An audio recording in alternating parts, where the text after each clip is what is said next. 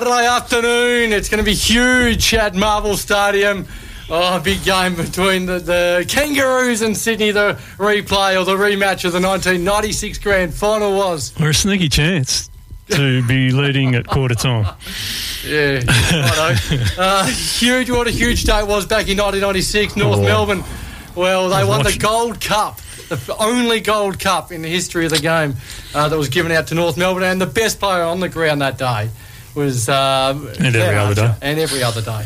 He's a Shinboner of the century, and I cannot believe that he said yes to coming on our show, because this is a huge honour. It is. And we have got Glenn Archer on the phone. G'day, Arch. G'day, Jack. G'day, Waz. How are you going? Oh, could not be better speaking to you, mate. Let's go down memory lane, buddy. Tell us about the 96 Grand Final, your memories of it, and what a very successful day it was for you and your footy club.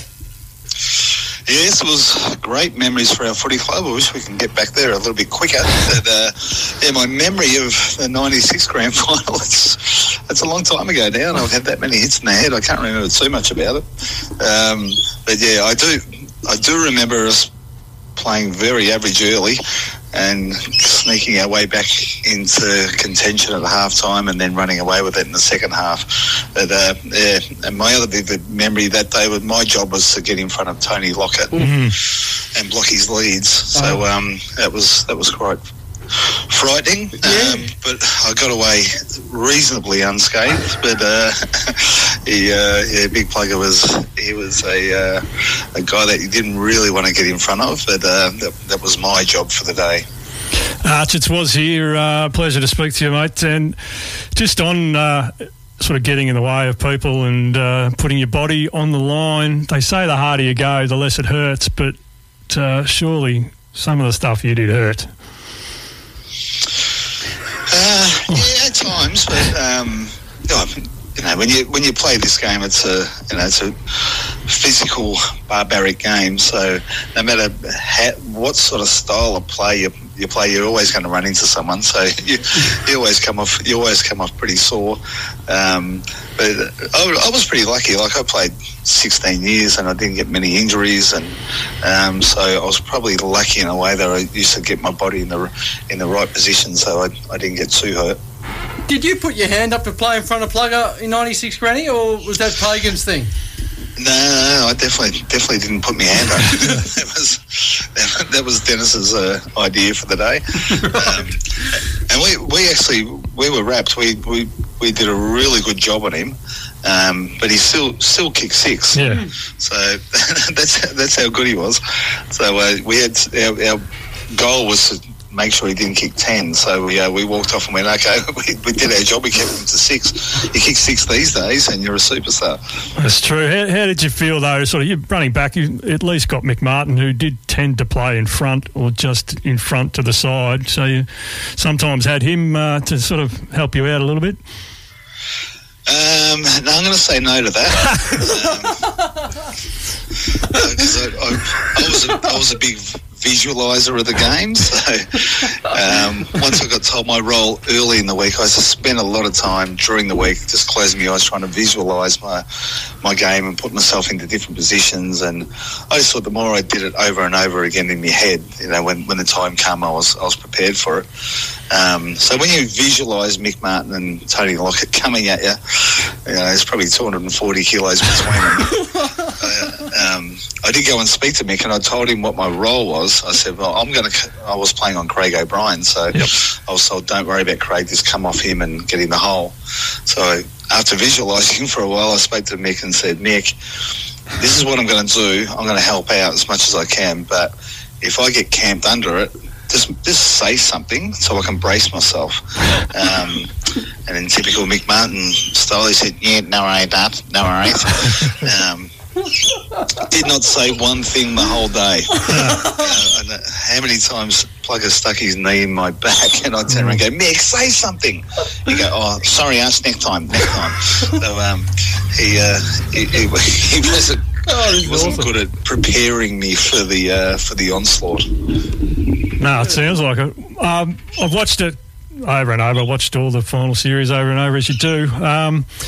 My favourite memory is another backman of yours, Ian Fairley, in his last kick of his career. He ran down and kicked a goal. You recall that, and how did that sit with you? Yeah, no, it's a good stat actually. His last kick in footy was a goal as a backman. His last game was a grand final win, and his last game was his 200th game. So it was a good way to bow out. So I think once he thought about that after the game, he thought, no, that's enough for me. But, Flossie was a real reliable guy. You know, there's so. I know if you guys have played footy, but when you run out into the ground, when you run out with a group of guys, you want to look at the guy next to you and go, yeah, I know what I'm going to get from that guy. There's some guys, you just got, it's a box of chocolates. You don't know what you're going to get from them. But Ian Fairley was a solid week in, week out, and he was a great player to play with. And, of course, a young, I think it was Glenn Freeborn, popped up, kicked a couple of goals that sort of got us back into the game. Yeah, I'm pretty sure he kicked 3 in the second quarter. Yep. From memory, we were 20-odd points down, maybe close to 30 points down. And yep. Glenn Freeborn turned it on in a 10-minute burst, and we walked in at halftime with about a point down. So, yeah, hadn't he done that, it might have been a different result. So, if you were really looking for someone to say, who won the game for you, you'd probably say Glenn Freeborn. And also, you have spoken about this before. Before the games, you got yourself worked up a little bit, nerves-wise. Was the grand final like a similar? Given it was a whole week, how were your nerves or your feelings before the game? Yeah, no, like you said, I wasn't good with trying to balance my anxiety before the game. It sort of spilled over a fair bit to the point where I'd be physically ill before most games. My problem was I didn't really believe in my talent all that much. So, and went on for my whole career. You wouldn't think it would once you get established and you're playing week in, week out.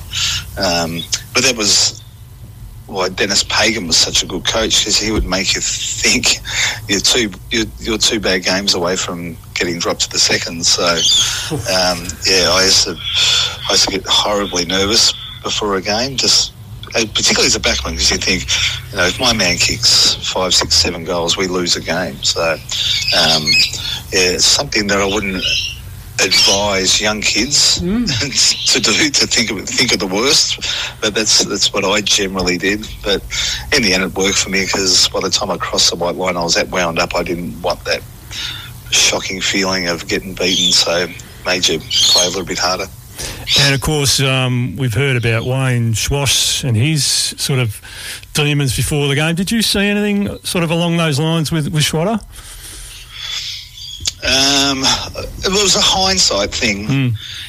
Once he came out and actually told us his story about how he suffered some bad mental health problems.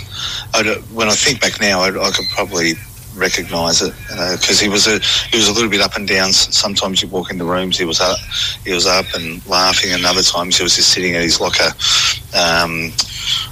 looking quite sad. So. But at the time, I just didn't pick up on it. But in hindsight, I can see it now.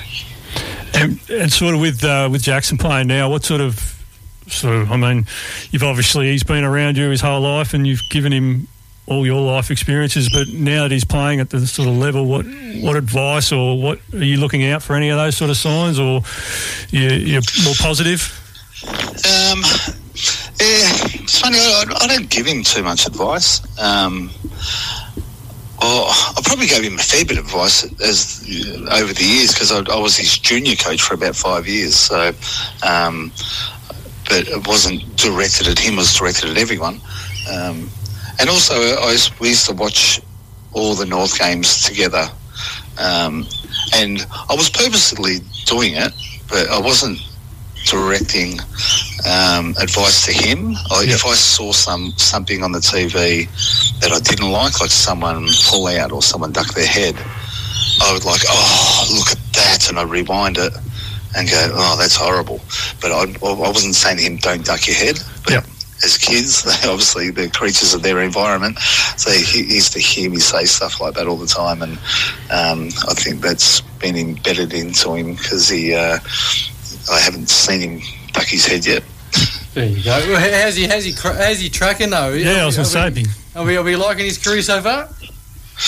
Yeah, well, it was his first year last year, and he played 3 games and actually did quite well. He, I thought so. He never looked out of place, and I mean, he had a massive pre-season, and by the sounds of it, he was a bit of a lock for round 1, and then he hurt his groin, I think the week leading in, and then had a few weeks off, then come back to the reserves, played 1 game, hurt his groin again, came back, hurt his groin again. So he's only really played 2.5 games, and they're being really conservative now. I don't think he'll play for the next 2 or 3 weeks. So even though he feels okay, but because it's been a recurring thing, they want to get it 100% before they put him back out there. And with North and the team now, I know you need some experience out there because, or you just do, but should we be going down a super youth sort of path? And hurting. Yeah, we're hurting a little bit, but you got to have a little balance. We don't want to be losing games by 150 points, but if you took half of them senior guys out of that Melbourne game and put the other half, if you filled them with young guys, I don't think we would have lost by more than 90 points. So I'm a big believer. If you're going to rebuild, you need to get 30 games into the kids as quick as you possibly can. And it doesn't really bother me whether you're winning or losing. The VFL system's pretty average these days. I'd rather go watch the local footy. So I'd rather the kids in the senior team learning the senior way instead of getting bad habits in the VFL. I'm big on just put them in. Just get 30 games into them really quick, and you'll work out whether they can make it at that level or not. And one last for me. When your career finished, you did go back and play local. I'm pretty sure you went straight to Warrandyte, or wasn't long before you got to Warrandyte. After throwing yourself around for so many years, and what was that like? And we just saw, I think Cam Cloak last weekend out at Templestowe. He got a whack, and I mean, were you targeted or people knew better? Yeah, no, I didn't play many games. So I just sort of jumped in with mates, really, because they wanted to play a game with me. I know I would have played 8 local games already. There you go. I wasn't targeted at all. I really enjoyed it. I actually found it really hard. Obviously, you're wired a certain way when you're playing in the AFL, and when you come back and it leads to a certain hole and they kick it the complete other way, you think, I'm not sure exactly why they kicked it over there, but I actually found it really hard to get a kick in local footy, but I loved it though. It was good fun getting back to straight off the ground, beers and an esky, having a few beers and a laugh with the boys. I really enjoyed it. If I didn't tear my hamstring every time I went out there, I probably would have played a few more games. Remember that. Oh, very good. Now, I know it's difficult to watch North Melbourne at the minute, Arch, and as a Melbourne supporter, I've been through it as well. But can you see the light at the end of the tunnel at all? The light's pretty small at the moment at the end of that tunnel. And I think we're still a fair way off. Yeah. There are definitely some good kids coming through, but I don't think we've got the balance of the list right at the moment, because we've got a lot of really older guys and a lot of really younger guys, and just a few in the middle. So it's going to take. Well, I think we're still 3 or 4 years off to be realistic. So just got to hang in there. And I watch the games now. I just watch the kids that are out there. I just watch them. just see what they've got, and just take my focus away from the scoreboard and from the older guys, really, because they're not going to be around for too much longer, and just try and get some positives out of the young guys like Harry Sheasel. It's been fantastic to look at him and go, okay, he's a lock, he's going to be there for a while. Charlie Combin's shown something this year down forward as a key forward. You've got Goda, Bergman down back. I reckon they've definitely shown something. So I look at them sort of players and go, well, what are they going to be like in 4 or 5 years, and just try and pull some positives that way. Yeah. And by the sounds of it, you got the best one. The best one's about to debut this weekend in George Wardlaw. He seems he's going to be a likely type as well. Yeah. No, I've obviously watched him a little bit in the reserves with Jackson. So he's definitely got some tricks, and he's hard at it.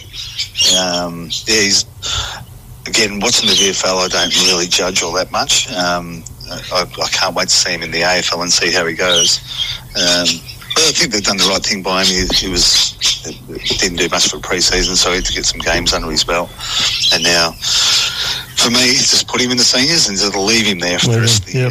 Right. And just to be clear, the mid-season draft is coming up. You're completely ruled out? Definitely ruled out. Okay. The problem with playing footy these days, it interferes with my social life. So fair enough. I don't really want to go to the footy on Saturday. Fair enough. Watching the races and having a beer. Sounds better, mate. Sounds much better. I'm sure the North people would still love you playing. Hey, Arch, we might have to leave it there, mate. I know you got some coaching to do, but I really appreciate you giving us some of your time, mate. It's been an absolute honour. Great. Thanks, Jack. Thanks, Waz. Thanks, mate. Man. Great fella. Glenn Archer there. Shinboner of the century.